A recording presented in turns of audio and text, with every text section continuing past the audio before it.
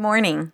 I'd like to focus again on the very first phrase in Parshas Vayikra el Moshe, and he called to Moshe.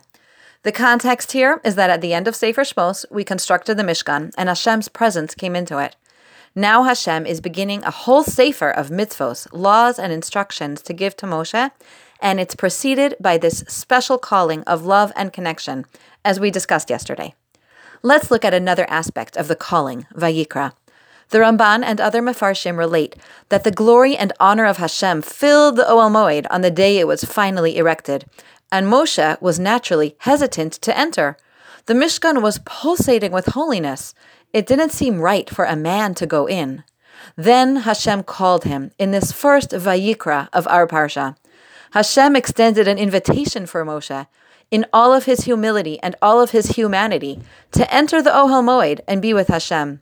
Hashem offered Moshe the invitation to be in his presence within the atmosphere of love and closeness connotated by that calling. This image speaks to one of my favorite messages from developmental psychologist Gordon Neufeld, who teaches, and I'm quoting here, "The ultimate gift is to make a child feel invited to exist in our presence, exactly as he is, to express our delight in his very being."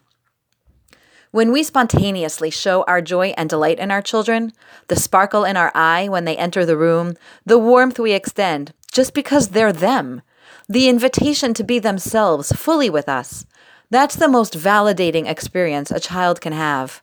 We can give them the deep sense of security that comes from knowing fully that they are loved, that they belong to us, that they are significant to us, that we delight in them just as they are. This is not always so simple, of course. It's a challenge to extend this invitation to be close to us, not only when the child is a pleasure to be close to.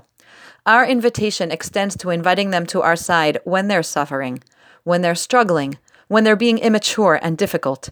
Even then, especially then, we have to communicate that they are super special to us.